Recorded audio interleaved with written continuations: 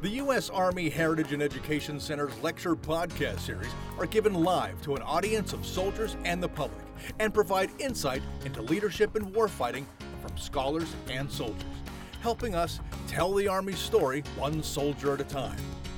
Our lectures often include important visuals. To view video of this lecture and many others, please visit the USAHEC channel on YouTube. The opinions and statements of the speakers featured on this podcast are not necessarily the views of the United States Army or the U.S. Army Heritage and Education Center. Ladies and gentlemen, today is October 16th, 2019, and on behalf of the director of the U.S. Army Heritage and Education Center, Mr. Jeffrey Mangelsdorf, and the entire staff here at the AHEC and the U.S. Army War College, welcome to the Perspectives in Military History Lecture Series. Tonight is the final lecture of the 2019 Perspectives in Military History Lecture Series. The series will start again in 2020 for its 51st year. Now, that doesn't mean this is the end of the lectures for the year. We still have another one in November. But we are finishing up tonight with our 50th year of the Perspective Series. As always, the AHEC and the War College sponsor the Perspective Series to provide a historical dimension to the exercise of generalship, strategic leadership, and the warfighting institutions of land power. And as always, we like to extend a warm thank you to the Army Heritage Center Foundation for everything they do to support these lectures and other things we do here at the AHEC. It's my great honor, of course, to introduce today's speaker. Mr. Brandon Buys is the superintendent of the Manassas National Battlefield Park and has managed the park since March 2017. Before leading the team at Manassas, he served as the legislative coordinator for the National Capital Region of the National Park Service. Mr. Buys was also the site manager of Arlington House, the Robert E. Lee Memorial, where he oversaw planning for $12.35 million rehabilitation made possible by philanthropist David Rubenstein. Mr. Buys began his work in national parks as an archaeologist at Monocacy National Battlefield and was the cultural resource specialist at George Washington Memorial Parkway and the site manager for Great Falls Park. He holds a bachelor's degree in American history and anthropology and a master's degree in applied anthropology. Ladies and gentlemen, please help me welcome Superintendent Brandon Buys. It's all right. That's cool. Great. Thanks, Carl. Really happy to be here tonight to talk about one of the more amazing stories that I've had the opportunity to share in my time in the National Park Service. This is without a doubt one of the neatest projects I've gotten to work on, and I come to you today wearing kind of two hats at the same time. One of those is as the superintendent of Manassas Battlefield, where I get to make all those fun superintendent decisions about how do we share these stories and how do we allocate funds to tell these stories and how do we work out sometimes controversial decisions about what do you do when you unexpectedly make an unprecedented discovery, in this case, of the remains of American service members. And I also come wearing the hat as a military archaeologist. As Carl mentioned, my background, my education, my start in the Park Service is as a military archaeologist, specifically studying the American Civil War. I was not superintendent at Manassas. I was not working at Manassas when this discovery was made that I'm going to talk about tonight. I was doing congressional and legislative affairs downtown in D.C. for the Park Service, when fortunately, because of my background in military archaeology, I was asked to come out to the site and to assist. So I can come to you tonight talking as the manager who's dealing with this discovery and how do we share and tell this story, but also as somebody who is actually there working on the excavations. So a little bit about Manassas National Battlefield Park. Also known as the Bull Run Battlefield. It's a neat place. It's a difficult place to talk about the Civil War and what happened there because we had not one, but two battles that took place there 13 months apart from each other. As most people are likely aware, the first real land battle of the American Civil War, the Battle of Bull Run, or Manassas, was fought on July 21st, 1861. And at the time it was fought, it was the largest battle fought in the entire Western Hemisphere. So just put that in perspective for a moment. The first battle of the Civil War which by later standards was almost like a large skirmish compared to what later happened. Battles like Gettysburg, Antietam, Shiloh, other battles dwarfed the first battle. Yet at the time the first battle was fought, both sides, North and South, thought this was going to be one and done. They were going to win and go home, and that was going to be it. And it couldn't be further from the truth. First of all, the Confederacy won that battle, and it was a very costly battle for both sides. And so with 800 soldiers killed total, that was far larger than any battle that was fought in the Revolutionary War, the War of 1812, anything in the Western Hemisphere up until that time. 13 months later was the second battle in August of 1862. And that was 4 times the size of the first battle. And at the time it was fought, it became the largest battle fought in the Western Hemisphere at its time. Of course, it was eclipsed a short 3 weeks later by the Battle of Antietam. Between these two battles, both resounding Confederate victories, there were a total of 4,000 American soldiers, North and South, who were killed. And there were tens of thousands of soldiers who were wounded, maimed, taken prisoner during those two battles. Those are some pretty powerful statistics when you look at the sheer numbers of those two battles that took place there. And it's important, though, for us to not get too hung up in the statistics. And tonight, we're going to talk about a story. We're going to talk about what this discovery can tell us. And we're going to try to tell the stories of some of the individuals behind those statistics, those individuals who did not make it home or did not make it home in one piece. And so that is what we're going to spend about the next 50 or 60 minutes talking about. So, in the National Park Service, we are, I like to think, great storytellers. We like to build up lots of suspense and build it up and bring you on to the very, very end so you're paying attention the whole time. But I'm not going to do that. I am going to show you a short 2-minute video that is going to package this whole story into 2 minutes, I think very powerfully from beginning to end, and then we're going to dive into the details. So with that, if we could go ahead and play the movie.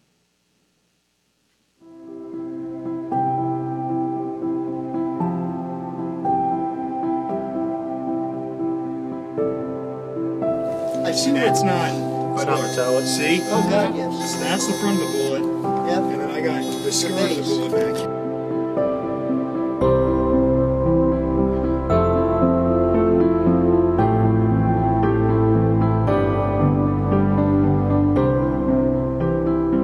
This is a project that was so illuminating in terms of what it can tell us about events at Manassas Battlefield, the lives of these men, who they are, and also a story of the surgeons that tried to help them.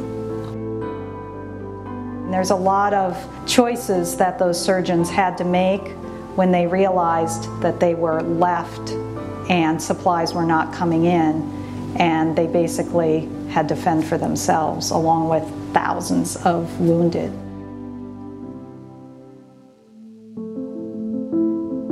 Because of the research that has been done, we can start to have a personal side, a personal connection to these soldiers and these remains. So instead of some bones, you're looking at somebody who was between 30 and 34 years old and was from the state of New York. That person may have had a wife, may have children, and it makes it a much more personal story for us and for us to share.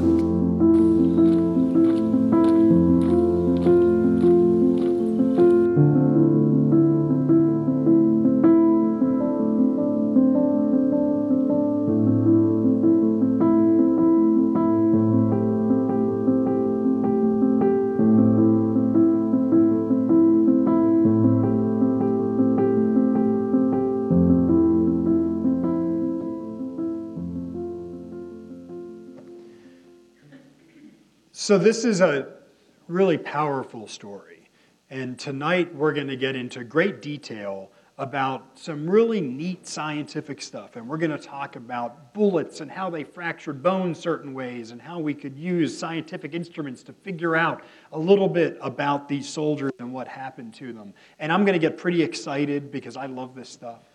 But at the same time, it's really important to remember that we are talking about the remains of American service members who, in some cases, did not make it home. And so just keep that in the back of your minds as you get excited about the science behind this, that this was life or death. And for a few of these individuals, it was death for those who we're going to be talking about tonight. So with that, some ground rules.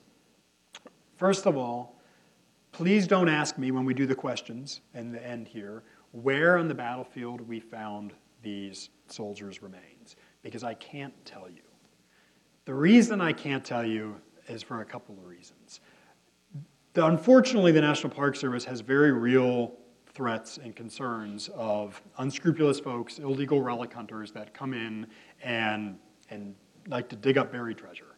And unfortunately, graves sometimes are the source of those materials. This discovery was made, these soldiers were buried 10 inches below the surface. So it's very, very shallow. And so for that reason, we cannot reveal where this was because also we believe that there are still skeletal remains in the ground at this location. And so we need to safeguard that until we make a final decision of what we're going to do, if we're going to go back, complete excavations, if we're going to mark this site somehow. So I can't talk about the specific location. And again, the other ground rule here is you're going to be seeing pictures, as you just did, of skeletal remains of American soldiers. And so, there's pictures on our website. You're going to see this here today. But please don't talk about this in a certain context, right, in the full story. Don't take a picture of a soldier's femur and then put it up on your social media page as your profile or something silly like that. Just I have to say that. But in this day and age, you don't know. So just treat the presentation as you would the respect that is due these soldiers. So with that, how did we get here? After all, the National Park Service is not in... Unfortunately, I've been told that we cannot dim the lights because it's critical for, I guess it's either on or off, and if they're off, you can't see me. And now if I had my druthers, I'd say these pictures are probably more important than me, but sorry, we can't do that. So how did we get to this point? So the National Park Service, after all, is not in the business of going out and excavating human remains on battlefields. That's not what we do. That's not our mission. One of the reasons why these battlefields is so incredibly hallowed and important is because it is the final resting place, these battlefields that the National Park Service stewards, the final resting place of tens of thousands of soldiers are still left there on these battlefields. And so that is why these battlefields are important. We do not go seeking these discoveries. But in this case, we kind of stumbled upon it. So the National Park Service at the battlefield had to put in a new utility line. And before we do that, as we do in the National Park Service, and especially in battlefields, we do archaeology in advance. We want to make sure that we don't accidentally disturb something. And so archaeologists came out. They did what are called shovel test pits, which are exactly what they sound like, small little shovel holes dug down, along the course of this utility line. They did a metal detector survey, and they did find some odds and ends, but ultimately the recommendation was to move forward with the project. Nothing that would keep it from going forward, but have an archaeologist there on site monitoring, watching just to see in case something unexpected should show up. So we did our due diligence in advance, and nothing significant out of the ordinary was found.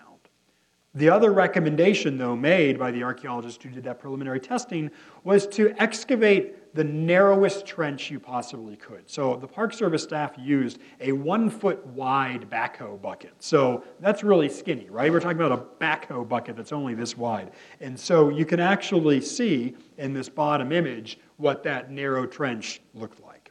And so again, when we were doing the initial archaeology, the archaeologists found some of the types of artifacts you would expect to find. Domestic artifacts from maybe an old house site. You see up here images of old glassware, some ceramic dishes, and then expected pieces of militaria, bullets, buckles, things that you would see strewn about a battlefield. But nothing that really made them think that there was anything more significant at that location. And so the work progressed, and the backhoe started digging, and all of a sudden, after a few scoops came out into this pile of dirt, 1 or 2 scoops came full of a couple of 100 fragments of bone. Very, very, very small pieces of bone. We're talking about pieces of bone that were almost the size of the eraser on the head of a pencil. And there were a couple hundred of them. So they stopped, went down, looked, saw that whatever it was had been cut through already. You know, the damage was done per se. And again, how come that? Why did this happen? Well, again, that preliminary archaeology that was done, and there's no way to know you're never going to hit anything unless you dig it all in advance in the beginning. So that testing strategy, well, I'll show you later just how close it came to missing this completely. Turns out the backhoe had just nicked the very edge of this, what turned out to be a surgeon's pit. And so these bones were collected, and they were taken back to the lab that the National Park Service has. Because at the time, believe it or not, we did not fully expect that these were necessarily human bones. This is an agricultural setting. There were dairy farms on the park and on the battlefield afterwards. These little tiny fragments, they could have been from a cow or a horse or a pig or something like that. So they were taken back to our lab. And the archaeologists in the lab cleaned them off and said, these look like they could be human. So at that point, we worked with our very close colleagues, and you met a few of them in this video that kicked this off, at the Smithsonian Institution and the National Museum of Natural History. These are the nation's leading forensic pathologists. These are folks, they have done amazing work. They are the ones that go down to colonial Jamestown and unseal a coffin and sample the air for the first time in 400 years and that kind of work. Well, the National Park Service has a tremendous relationship. 30 years or 40 years, anytime human skeletal remains are found in a national park, anywhere within a few hundred miles of DC, this is who we work with. And so we took it to them, and they presented us with this. This is a reassembled shaft of a human leg bone, a femur. This particular femur has been reconstructed. So they took these 200 tiny puzzle piece bone fragments and were able, from all jumbled together, and they were able to figure out that we had before us the limbs of at least 4 individuals, 2 of which had cut marks, like this one that you see here, a very clear cut mark on it. And so human bones that have been severed with saws on a battlefield tells you this is almost certainly the remains of a amputation site, a surgeon's pit, a limb pit, something like that.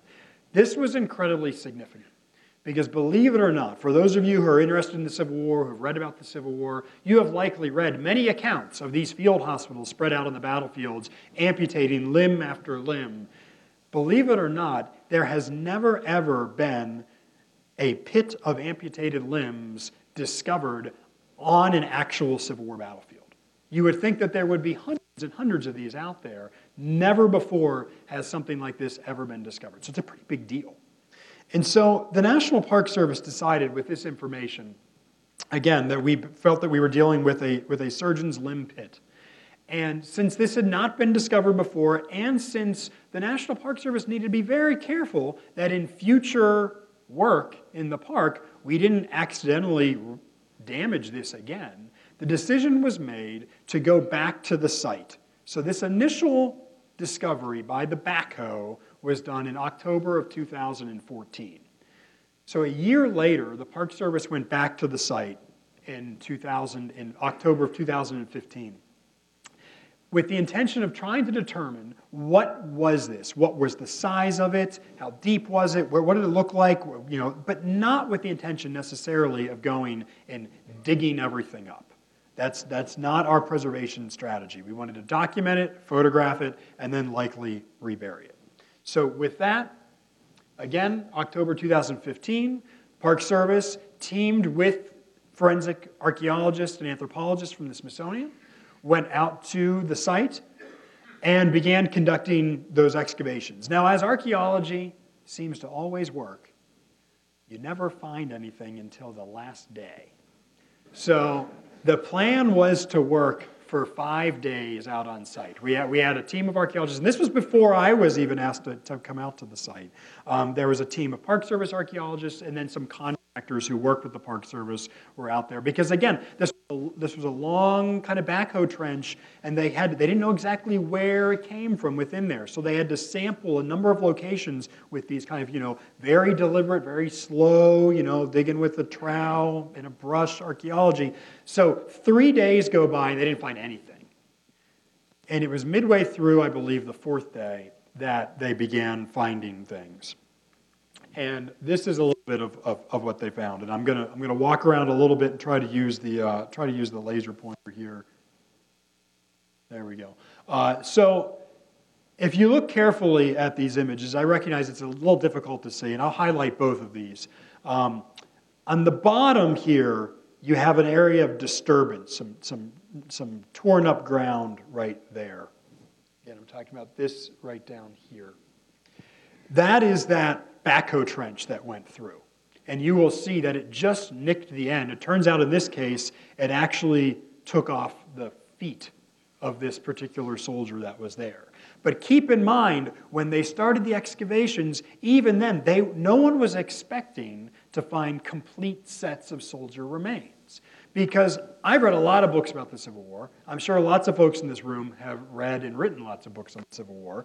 And I have never read an account of soldiers' complete bodies being put into the same pit, commingled would be the term we would use, into a pit of amputated. You hear of pits of limbs, and you hear of soldiers being buried.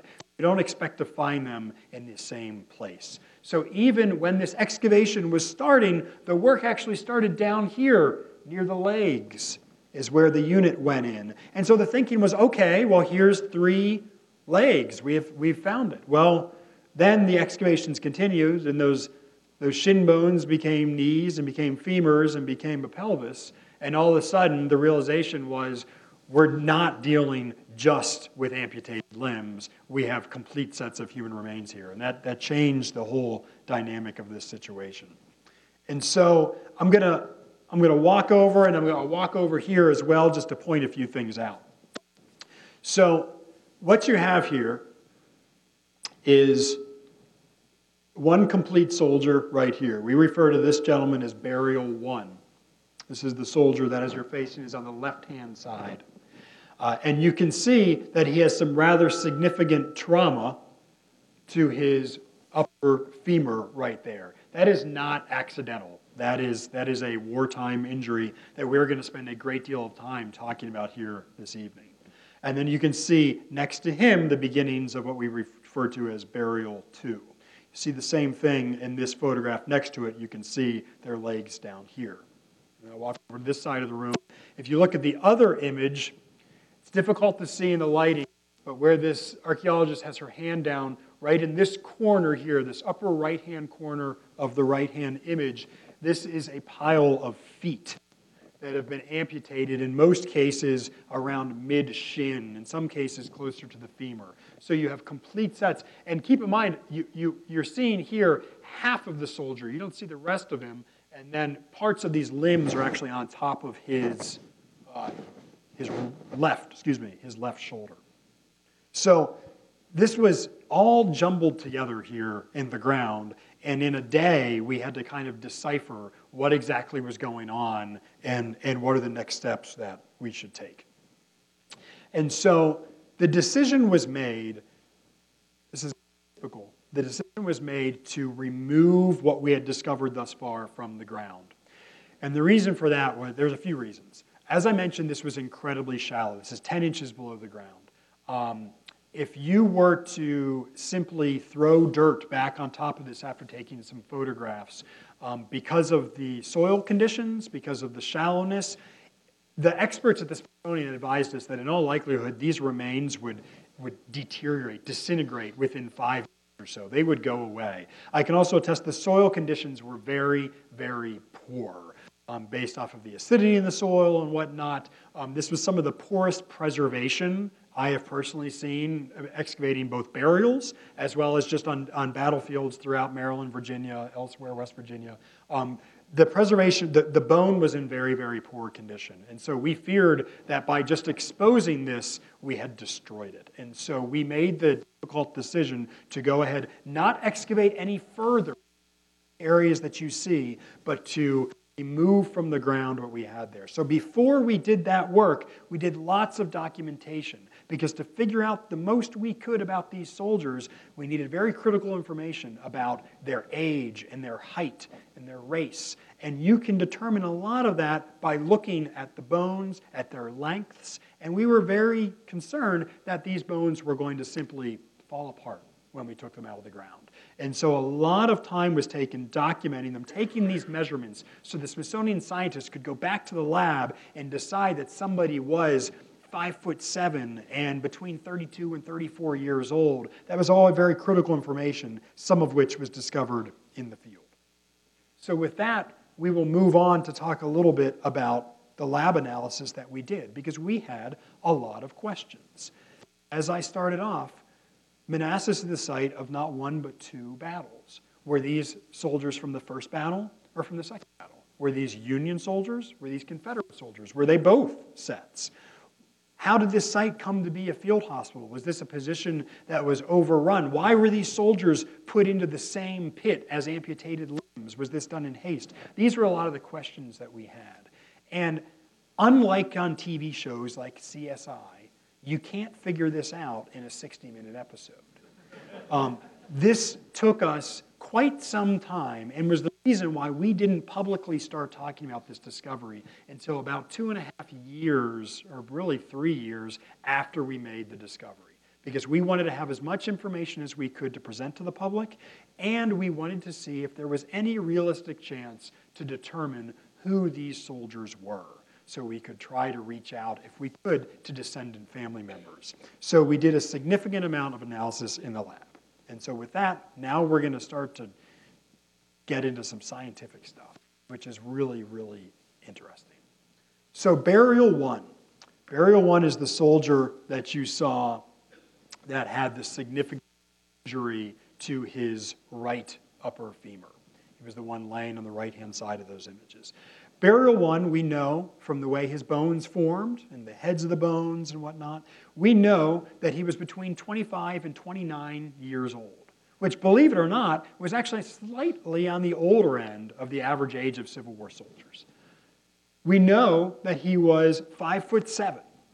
So again, that's from taking these measurements of these key bones and making estimates as to his height. We also know that he had a fairly muscular build. He wasn't some skinny, scrawny dude like me. He actually was not heavy, but he was a well-built person, well-built individual. So scientists can look at the way the bone has formed and the facets on the bone, the muscular attachments to the bone, and they can make assessments about the muscle mass that was attached to those bones. And so they know that this was a fairly well-built individual.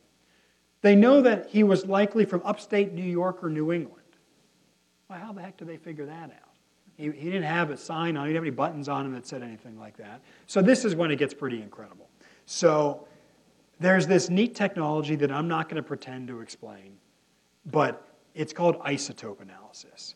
And for isotope analysis, you take a very, very, very small fragment of bone, and it is destructive, you have to pulverize it a little bit, you do a chemical analysis, you lasers at it, you do all kinds of stuff, and you can find out, among other things, where that individual was drinking their drinking water as they were born and growing up as a kid and as an adolescent.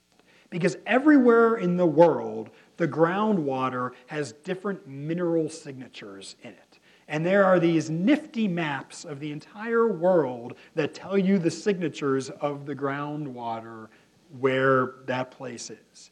And so we know that this individual, with a great deal of certainty, when he was growing up, was drinking his drinking water in New York or New England. In fact, we know from both burials and all of the 11 amputated limbs that we found that all of them were from the northern United States, really New York, New England, maybe northern Pennsylvania, it's a lesser probability. these were Yankees. There's no question about it. One of them potentially showed a signature of being from Ireland, which again, not a huge surprise for the American Civil War. But these were clearly soldiers who were drinking northern water when they were growing up as kids and adolescents. So it's pretty incredible that you can do that, but you can't do that. Can't do that overnight. That takes a little bit of time. The soldier was wearing no discernible clothing whatsoever. Well, one explanation was the soil conditions were very, very poor. So things like bone buttons, ivory buttons, things like that, they probably would have disintegrated. But copper military buttons should have still been there. Tin buttons on their trousers and underwear should have still been there. So this soldier was stripped of his clothes at some point. Now, it was incredibly hot, especially in the days following really both of the battles. And so at some point, probably everything but his undergarments was stripped off of him to make him as comfortable as possible. So we really didn't know for certain from what he was wearing was he Union or Confederate. But again, that isotope analysis really kind of seals the deal.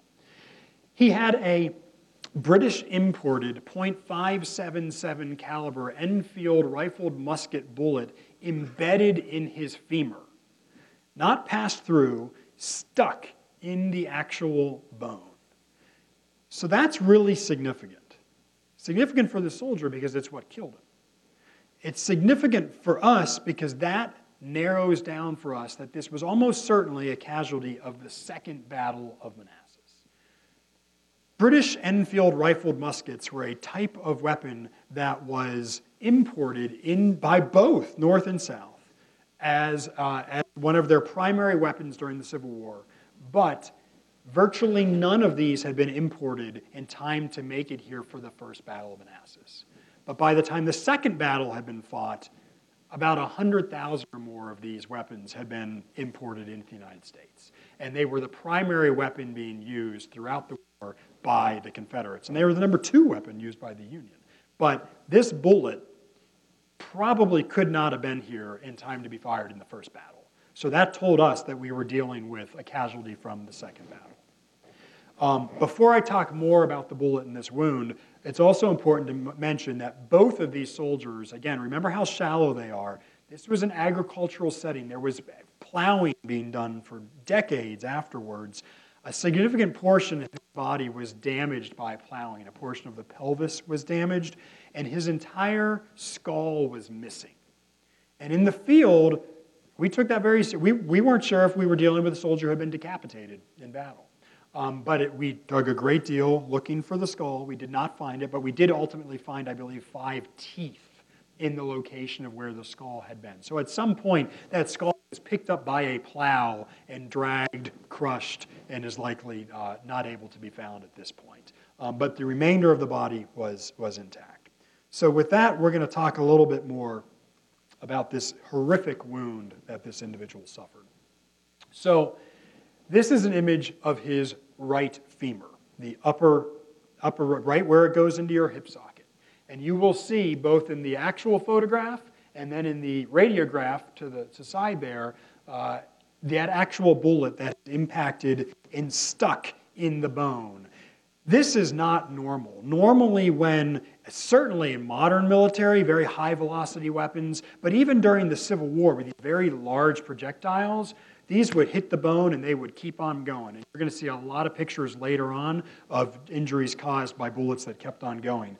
But this bullet had 2 things happen to it. First, it struck some of the densest bone on the human body. The head of your femur, right up there, that is incredibly thick, dense bone. So it acted to stop it. But another reason is it had just started to lose some of its momentum. It did not go in nose first or head first. The point of that bullet is not when it went into the bone. It went in sideways. You can, again, barely make that out in this image here. Something caused that bullet to go in sideways, lose a little bit of velocity, and just barely slow down as it went into this soldier. And where this soldier was shot, there is no way to sugarcoat this. This soldier was shot in his rear end. This bullet would have come in probably right around here. So again, the head of your femur, that's pretty high, right? That's coming in right around here. And this bullet came in about 3 inches below the head of the femur. But because that bone was so dense, that bone didn't break right there. It created this horrific fissure through his leg, and then it blew apart his femur right around here where my wallet is, and blew his leg into pieces with the bone staying there. This would have obviously been immediately a debilitating, and in his case, fatal wound. This would be very close today to still being a fatal wound. So again, at the Smithsonian, they did a significant amount of work in modeling to figure out about this projectile. So you can see here, this is what's called a micro CT scan. So think of it when you go to the doctors and you get a CAT scan. This is like a CAT scan on crack. This thing can do, this is like 100 times the level of detail as your typical doctor's office CAT scan. And they can do all kinds of neat things. They can look for hairline fractures in the bone. They can take the bone apart. They can put it back together. They can remove the bullet, all kind of in a virtual sense, and trying to figure out what happened. And so they were able to figure out some pretty interesting stuff about this bullet and the way that it injured this soldier. Again, one thing that they determined was that when this bullet struck the soldier, the way the bone broke, this soldier was bearing the entirety of his weight on that leg. In fact, possibly even more than just the weight of his body resting, but so much weight as if he was like this at the exact moment he was shot. And that extra weight of him putting his body weight on it caused the bone to break, and a little fragment of bone broke off in just the right spot, that these scientists who do this on a daily basis could say right away he was bearing a heavy load on that leg at the exact moment that that round hit him in the rear end. And so it is quite possible, based off of where we found this discovery, and based off of the types of wounds that we saw in these other soldiers, and based off of what caused some of the greatest casualties in the Second Battle of Manassas, that this was a soldier that was running away, retreating from the Confederates firing upon him at a part of the battle called the Deep Cut. The Deep Cut is the Second Manassas version of Pickett's Charge, except it's reversed. This is a case where you have an entrenched Confederate position. It was in a place called the Unfinished Railroad, which again is exactly what it sounds like. This was a railroad venture that was explored, begun to be excavated in the 1850s, 5 years before the Civil War. They wanted to make a shortcut in the railroad. They started digging. Railroads are supposed to be flat. They don't like hills. And so they start digging, in some places, a massive trench, a big cut, other places, a large fill. This runs for miles across the landscape, and the Confederates know this is here because they fought on this same ground 13 months earlier during the first battle. And so Stonewall Jackson decides he is going to place his defensive position along this ready-made, like World War I-esque trench running across the landscape and make the Union come to him. And so on the third day of the battle, after numerous fits and starts and small battles and really just regimental level and brigade level charges, finally an entire corps and then 2/3 of another corps make a charge at the Deep Cut. Union soldiers charging up to 600 yards across completely open ground, 7,000 to 9,000 Union soldiers charging, with the entire Confederate army under Jackson entrenched in this position, and with somewhere in the neighborhood of about 30 or 40 cannon shooting at them across this open ground, they make a very futile attempt. Some of the men make it up to the trench, and then they are forced to retreat. No reinforcements come, and the Confederates keep the fire up the entire way during the advance and the entire way during the retreat. And there are many accounts of Union soldiers being shot as they retreated. In fact, to give you a sense of how significant and terrible this fight in the Deep Cut was, some of the Confederate soldiers who were in this trench shooting on the attacking Union infantry were the exact same soldiers who a year later advanced as part of Pickett's Charge. And they said that what these Union soldiers advanced through against them was worse than what they themselves had to charge through at Pickett's Charge. So this was an incredibly bloody infantry charge across open ground, and we know soldiers were retreating, being shot as they retreated. It is possible that this individual was running away and was shot potentially from some distance. An Enfield rifled musket was actually sighted up to 1,100 yards. Yards. That's Civil War, that's crazy. Now, I'm not saying that you could hit a man-sized target at 1,100 yards, but 200-300 yards, you stood a pretty good chance.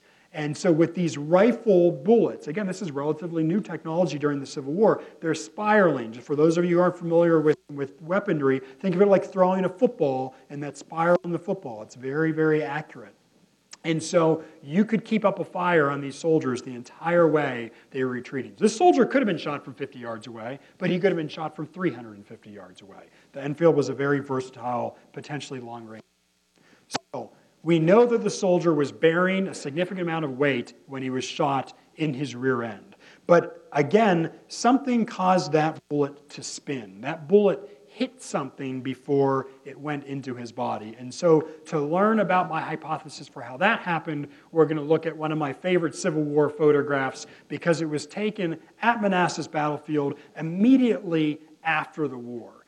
This is a photograph taken in June of 1865 at the dedication of two of the first monuments dedicated to soldiers killed during the Civil War. One for the first battle, one for the second battle.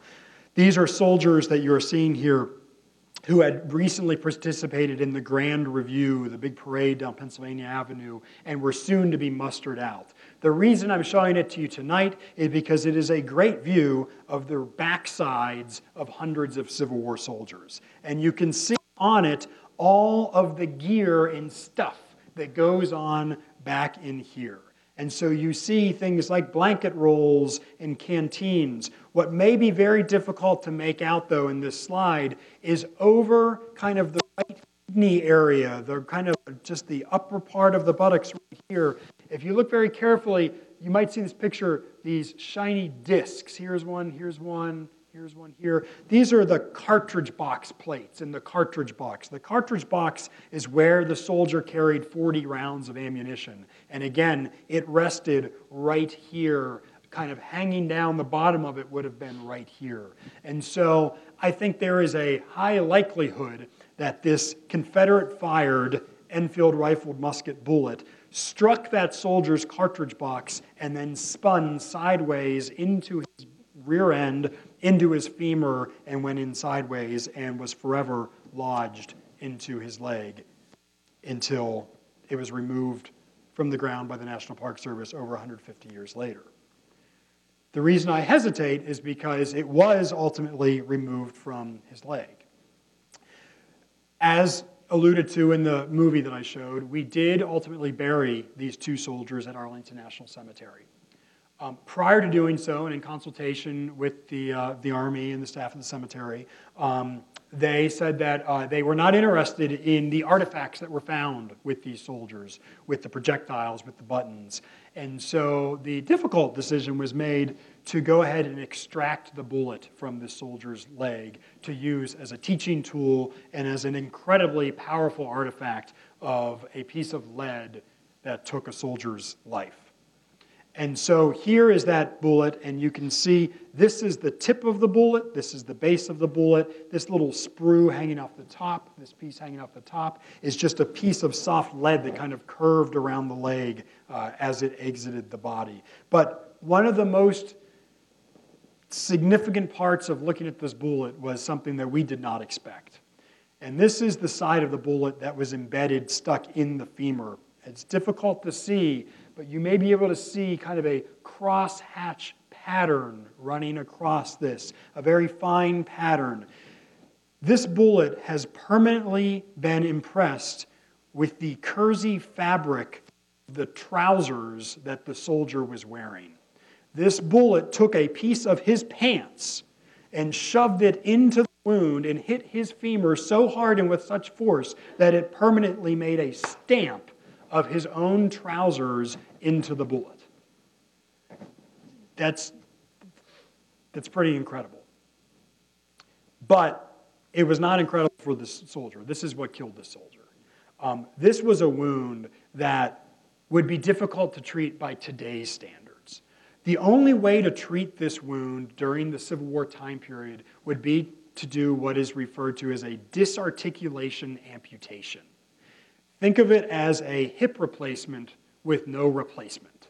This is taking everything out from the ball of the right out of the socket, and that's it. There were only a handful of hospitals in major urban cities like New York, Philadelphia, D.C. that could even perform this type of an amputation during the Civil War. For this to be done in the field, in a battlefield that was overrun by Confederates with no medical supplies, was impossible. And so the surgeons looked at this soldier. This soldier was taken to this hospital alive. If this soldier had been killed where he fell, we would not have found him at the site. We know this was a field hospital, right? We found 11 amputated limbs at this site. And we now know from documentation, sure enough, this location was the site of a Union field hospital. So this soldier was brought to this hospital. And a surgeon had to look at this soldier and tell him that there was nothing they could do for him.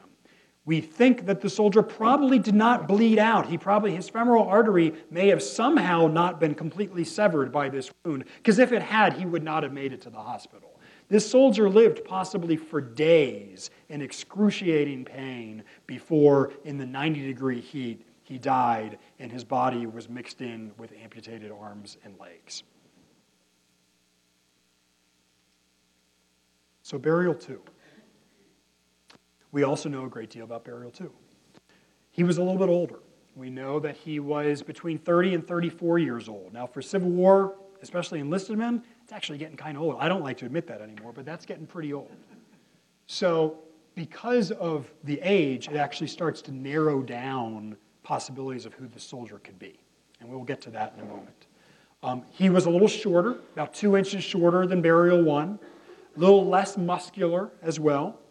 And he had evidence of what's called a pipe facet. If anybody has studied, looked at skeletons from more the colonial era, you'll know what a pipe facet is. There were lots of smokers historically in the 17th, 18th, 19th century, and they would frequently smoke hard clay tobacco pipes. And when you smoke a pipe, you usually smoke it in the same, you don't smoke it over here, you smoke it in the same spot all the time. And chewing down, biting down on that pipe day after day for years actually carves a slight circular groove in your teeth. It wears it down. And you can see some pretty extreme examples of this on the teeth of colonial settlers. But this gentleman had a very slight evidence of a pipe facet. So we know, it's an interesting characteristic. We know that he was a frequent pipe smoker by seeing this rounding of his teeth. We also know, as I mentioned before, that he was likely from upstate New York or potentially New England. He was wearing a good bit more clothing. We found on him all 4 buttons, and I'll get to this in a moment, of what's called a 4-button sack coat or a Union infantry blouse. This was a very, very common kind of fighting fatigue jacket that was worn by Union soldiers by the time of the second battle. The first battle, this would have been a very new, relatively rare issue item. There were some regiments that wore these during the first battle, but only a handful. Whereas by the time the second battle came along, most Union infantry regiments were wearing these 4-button sack coats. And we know from the exact positioning of these buttons, it's exactly what it was. He was wearing his jacket. His jacket was not removed. And I'll get into that reason in a moment as well. He had 3 .31 caliber buckshot embedded in his body. He also had a site where a round ball, 65 caliber, had passed through his right shoulder. This is all very significant.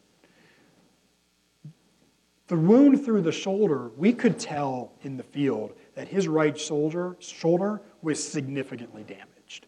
But what we didn't realize until we got to the lab was that a bullet had actually passed through the shoulder, and that's this round ball. These 3 .31 caliber buckshot were recovered, one also in his shoulder, one in kind of the thick of his calf, and one in his groin. So this soldier was shot with 4 different projectiles. But it's significant because they are what is called buck and ball. So I talked about rifle muskets earlier, the Enfield, what killed Burial 1. The other common type of projectile, especially for the first half of the Civil War, really kind of up until Gettysburg, was smoothbore muskets. This was technology really that had been around for centuries at this point. This was not rifling. These were fairly inaccurate, large caliber muskets. They only had a front sight on them, and they were really only accurate to about 65 yards or so to hit a man-sized target. And so to increase your chances of hitting somebody, you usually didn't fire just one round. It was a prepackaged round that had 3 .31 caliber buckshot and 1 .65 caliber round ball all together, with the thinking that perhaps one of them would hit someone. And even if one of those buckshot hit you, it would probably disable you. It may not, it could kill you if it hit you in the head, but it would probably not kill you instantly. It would disable you. And in some ways, disabling a soldier was even better, because then somebody else had to try to drag him off the battlefield and take care of him. And so this soldier had 3 buckshot and a round ball that passed through his body. So that means a couple of things. That could mean that he was shot with a single pull of the trigger at very close range, within 50 yards for this dispersal. Or he could have been shot in a volley. You know, he was certainly shot, he could, if it happened in a volley, it was all at once. And maybe 1 round ball and a buckshot from one gun hit him here and here, and then 2 buckshot from somebody else hit him here and here. But these would all been, this isn't like, you know, just a minor wound. You would have gone down when one of these hit you. So it was either all at once. I tend to think quite possibly it was all at once, and he was shot potentially while advancing or facing somebody. And this soldier was not crouching down, right? You've got his shoulder, his groin, and his leg all hit at the same time. This is not somebody that's in a defensive position. This is somebody who is out in the open, either advancing, retreating, standing there firing, or something like that. And so, again, good evidence that this could potentially be from this charge of the deep cut. Some of these units, these New York regiments, made it very, very close to the Confederate position. Portions of the body were disturbed by plowing again, but not nearly to the level of Burial 1. And research does point to a fairly limited number of candidates for this person. I'm going to leave you hanging with that for a quick second and talk a little bit more and just show you a little bit about what was found. So these are the 4 actual buttons from this soldier's uniform jacket. And then you see 2 of the 3 buckshot sitting there in that photograph. The third one was highly deformed when it hit the bone, I believe, in his shoulder. And so these are the 4 buttons. And then you have an image, modern image, of yours truly trying to kind of recreate what may have happened and the positioning of this jacket. Again, this soldier was found wearing his jacket. He was also wearing his trousers. He had buttons, I believe, around his waist and around his neck. He was fully clothed because he had been struck multiple times, and his wounds were so incredibly painful that they didn't dare try to even get his clothes, especially his jacket, off of him. We think what they may have been trying to do was use his uniform jacket almost to immobilize the wound. If you take your jacket, you kind of take it down and wrap it a little bit like that, it almost tucks your shoulder in a little bit. And the only way we could recreate the exact pattern of these buttons in the ground was to partially take your jacket off and wrap it around your shoulder. And sure enough, those buttons would lie exactly in that position. It's a hypothesis. We don't know for certain, but it's possible that they tried, as they carried this soldier to the hospital, to immobilize him, use his own jacket to wrap that wound. So, again, the limited number of possibilities for who this soldier could be. When we transferred the 2 complete sets of remains to Arlington National Cemetery for burial, we had done a significant amount of research. Again, this is a battle that the second battle had about 3,200 soldiers killed in it. And we really felt there was a low likelihood that we were going to be able to pin down who this soldier was. Well, we put some press out when we made this public in June of last year, prior to their burial. And we were inundated by phone calls and emails because turns out people who are into the Civil War are really into it. And they like doing research. That's probably some people in this room.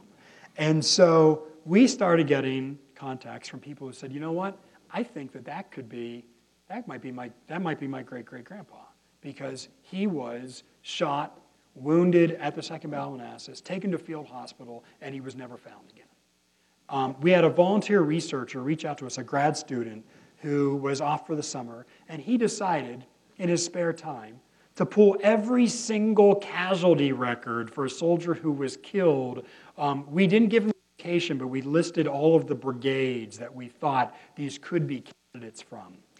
And in looking at this information, and then eliminating anybody who wasn't 30 to 34, who wasn't born in the New York, New England area, who wasn't around 5'5" or so, ultimately, in working with park staff, was able to determine, I should say narrow down from the sample that he looked at. Now, we don't know. It could be somewhere outside of that sample. But from the 1,000 or so records he looked at, narrowed it down to 2 people. And one of them was a captain, Jeremiah Washburn, in the 17th New York. I tend to think that it is unlikely him because he was a captain, and this soldier was found wearing an enlisted men's sack coat. Now, to be clear, officers sometimes would wear enlisted gear, especially later in the war. A little less so this time in the period of the war. There's another candidate, though, who is a Sergeant Nathan W. Nash of the 12th New York. And he fits all of the descriptions, and his widow filed a pension claim. And his widow's pension includes a letter from his widow saying that she heard, and I think there's a letter from somebody in the regiment as well, that he was severely wounded, taken to a field hospital where he died the next day, and his body was never recovered from. He was buried at that field hospital, and his body was never recovered. So it's a possibility. Don't know. Turns out, when we thought we had exhausted all attempts at researching, there's people out there who have some amazing resources who spend a little bit more time. Again, we don't know. We will continue doing research to see if we can solve this puzzle. What we do have a little bit more information on, though, believe it or not, are the amputated limbs. And we're going to wrap up our discussion tonight by talking about those limbs and what we've discovered, and why is it that we might be able to find out more about those limbs than those 2 soldiers. So again, we uncovered 11 amputated limbs, 10 legs, and 1 arm. You have an example of one here, and these are devastating wounds. What you're looking at here is a femur that has been amputated very, very high. The higher you amputate, the lower the likelihood of survival. The higher the chance of infection as you get closer to the core of the body. Also, if it does get infected and you had your hand or your foot amputated and that wound gets infected, well, they could amputate a second time and work their way up the limb. In this case, this soldier experienced a horrific wound to, I believe, his right upper femur, where this bullet came in. I'm step here, move to the other side. This bullet came in from the side, would have entered probably right around here, blew apart the lower part of his femur, and then exited through here. So again, the wound came in very high right here, caused great damage, then came out on this side. There was so much damage caused. First, you can see how many pieces of bone it broke as it went through. And you can also see fairly clearly the entrance and the exit wound. You can see on here, this is the entrance, this is the exit. Again, this is the entrance right here, and this is the exit. And you will also notice numbers of bone pieces that are simply just missing. These bone pieces literally would have just been expelled. They would have been flying. When this bullet passed through, bits of bone and flesh would have continued going through the air. This amputation is so high, we can tell that the surgeon had no choice. You would never want to amputate that high if you didn't have to. But when you do an amputation, you need clean, strong, undeformed bone and soft tissue and tendons and muscle to be able to put that soldier's leg back together and tie it all up. And so the surgeon would have amputated lower if he could have, but the height of this tells us that there was a significant amount of soft tissue, tendon, other damage that was done, forcing him to amputate basically almost at the level of the groin. And so this is a close-up of the entrance wound of that particular soldier. I'm just using this one bone as an example of the 11 that we have. And again, you can see the entrance and what may be very difficult to tell here, but you can see some red circles here. These red circles are highlighting, this is an X-ray, little flecks of lead from the bullet that were still left behind in the soldier's leg. So we know, quite obviously from the circle, but also from the lead fragments, that these were bullet wounds, not shell fragments. We can also learn a good bit about the skill level of this surgeon. And this is close-up views of the amputated femur, I believe the same one we were just looking at. And you can determine a great deal. You can look at the images to the left and the center, and you can actually see the individual striations, the individual cut marks from this surgeon. So you can even estimate how many strokes of the saw it took to cut this leg off of this soldier, and possibly even how long it took. These were relatively quick amputations. They tried to get it done as quickly as possible. The actual cutting through the bone may have been 45 seconds or so to go through and cut through that bone. We also know that this was a highly skilled surgeon because we can look and we don't see what are aptly called false starts. The best analogy, and the best analogy I can give is if you're out at the wood pile and you're cutting a piece of wood with the saw and you're cutting and you're just trying to get it going and it's got to get in that groove before you start working it back and forth. And so if the surgeon's having trouble, either the patient's moving around or they're shaking and they're nervous, that saw is going to leave a couple of initial marks on the bone before it sets into that groove. We didn't see much or any of that. What we also saw were relatively small features. This is a very descriptive term. It's called a terminal snap. That's this piece here, this piece here. Again, this little piece down here. Going back to my unfortunate woodpile analogy.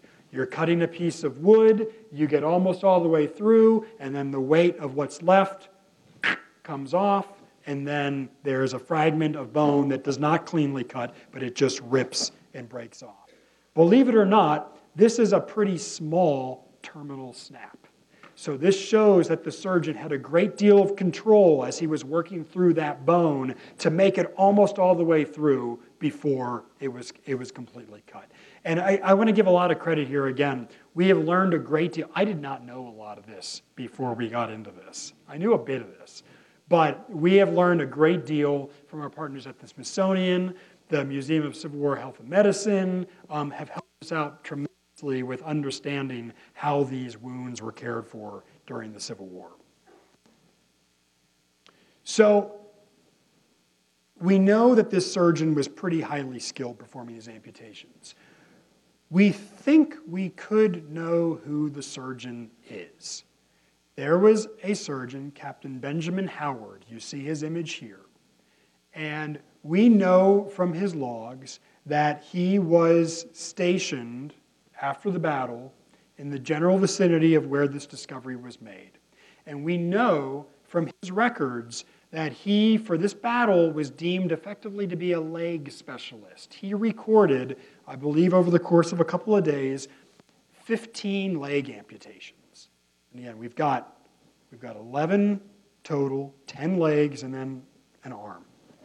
And he recorded in great detail the soldiers' identifying information, their name, their company, their unit, the day they suffered the wound, a description of the wound, where he amputated it, distal end of the right femur to here and there. It's very, very descriptive.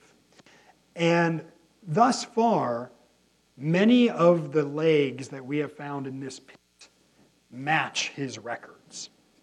And so it is possible that we have found Captain Howard's field hospital. And so If that is the case, we have 15 names that go with these legs. And so we may, not even doing DNA analysis, may be able to start going through and narrowing down and figuring out who some of these individuals were. Again, we've got members of the public reaching out to us and saying, my great-great-grandpa was wounded through the leg, had his leg cut off at Second Manassas. We even still have his wooden artificial leg because he lived another 70 years and was a farmer.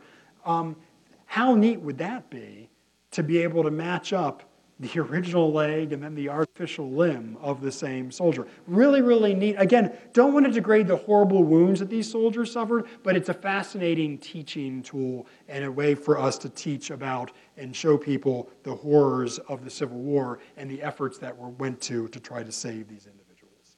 So, in conclusion, as has already been mentioned, these soldiers were buried at Arlington National Cemetery about a year, little over a year or so ago. The Park Service staff had quite a connection to this find. We are charged with stewarding these resources in perpetuity. And just as particularly these two soldiers lay and rest undisturbed on the battlefield for over 150 years, we thought it was important to send a piece of the battlefield with them. And so we had a large storm that came through, and a historic 100-year-old oak tree in the battlefield was toppled. And so our staff milled that wood and created two Civil War-style toe pincher coffins that those soldiers now rest in Arlington National Cemetery. They're also wrapped in reproduction U.S. Army Civil War blankets inside those soldiers, similar to if they had ever received a proper burial during the Civil War. And again, they are buried at Arlington, and the main reason for that is the precedent. At Arlington Cemetery is the Tomb of the Civil War Unknowns. This is the burial site of 2,111 primarily Union soldiers that were buried. They had been exhumed from Manassas battlefield and some surrounding lands in 1865 and 1866. Now, the Army did not want to put these two soldiers directly into that kind of crypt, but did create these soldiers their own burial spot. They are buried together on top of each other in a single grave where they are currently marked as two known U.S. soldiers, and we will see if potential research gives any more information as to who they or any of the other soldiers could be. So with that, I appreciate the opportunity to be able to share this story. I imagine there'll be some questions, and so for that, I'm going to turn it over to Carl, who's going to help MC some of the questions. All right, ladies and gentlemen, a big round of applause before we get started with Q&A.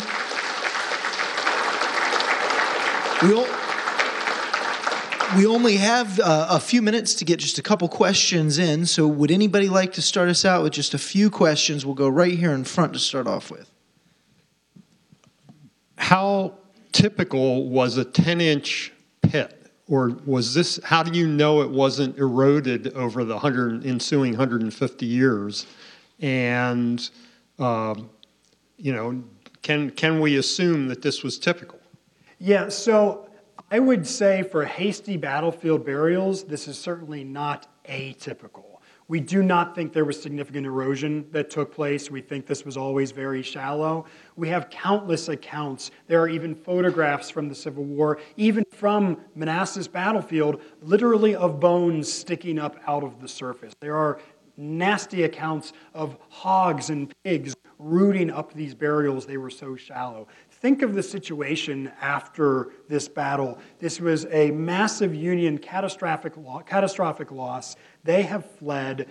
Many of these soldiers were not buried until 8 days after the battle concluded. And there was a single company, I believe, of Pennsylvania soldiers there doing this. They are probably going to do as quick as a job as they possibly could in taking care of this and burying these soldiers. So no, unfortunately, while there certainly are examples of deeper trench burials during the war, very common for a shallow burial to be like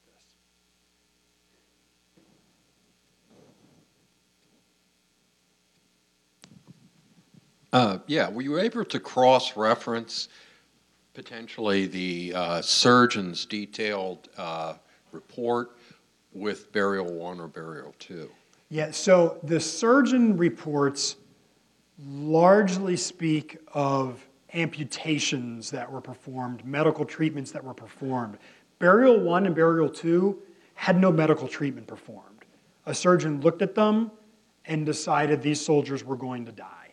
And so we don't have or have not located detailed records to the point of a surgeon saying, oh, and I saw 20 other soldiers who I couldn't do anything about. There's no specific records that we've located to that extent. You mentioned DNA briefly. What are some of the discoveries that are possible with DNA, and what are some of the problems with using DNA? Great. So yeah, DNA, again, this is one of those CSI things. People think today that, oh, you can extract DNA and all of a sudden put up a picture of what somebody looked like. That's simply not the case, at least not yet. So DNA, you have to have comparative, typically matrilineal, so the mother's line, DNA.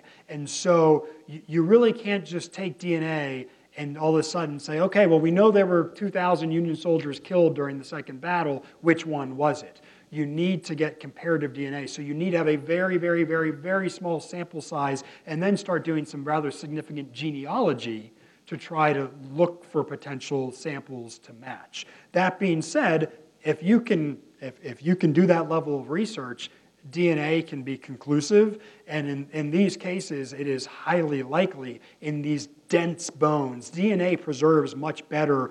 The best place to find DNA typically is inside a tooth, and then the second best is very dense bone, either in the cranium or especially these thick bones like humerus or femurs. And in all these cases, we have those bones preserved. So I would say it is a high likelihood that DNA could be extracted from these remains if we were able to make that kind of detective work, finding a sample size to compare it to.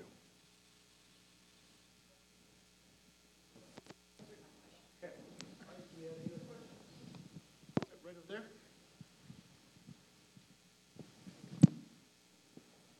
Were the remaining remains, were they interned or are they being used for research? So that's a great question. So in reference to the 11 amputated limbs, we are working through a very deliberate process to determine what to do.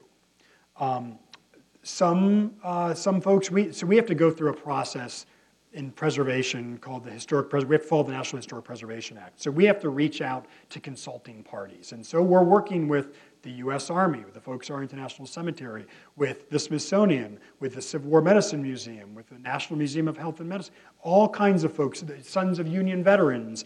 And we're trying to decide very deliberately what to do.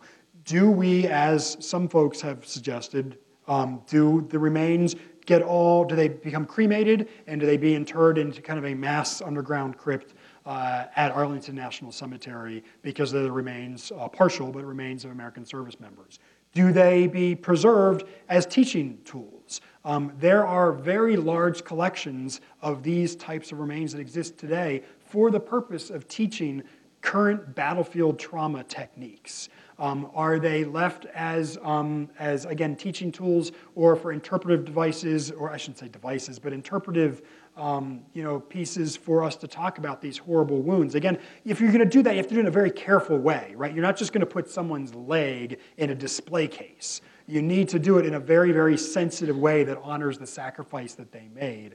And so we are working through that process. The National Park Service has proposed that some of the more fragmented, less well-preserved remains do be turned over, be cremated, and rest at Arlington Cemetery. But we have also proposed that some of the more preserved legs be, at least for a 5 to 10 year period, be held onto for future study, for teaching tools, to potentially see if we can do DNA analysis or something along those lines to identify who these soldiers may be or what their stories were. We also have to figure out, we think there is a high likelihood that there are more remains left in the ground, and what do we do with those? So we're going through this process very deliberately and trying to make those decisions. Thank you for listening to our lecture. The U.S. Army Heritage and Education Center at Carlisle Barracks, Pennsylvania, USA is the U.S. Army's archival collection. To learn more about the Army's history or to plan a visit to our center, please visit us online at www.usahec.org. You can also follow us on Facebook, Twitter, and YouTube to learn more about our upcoming events.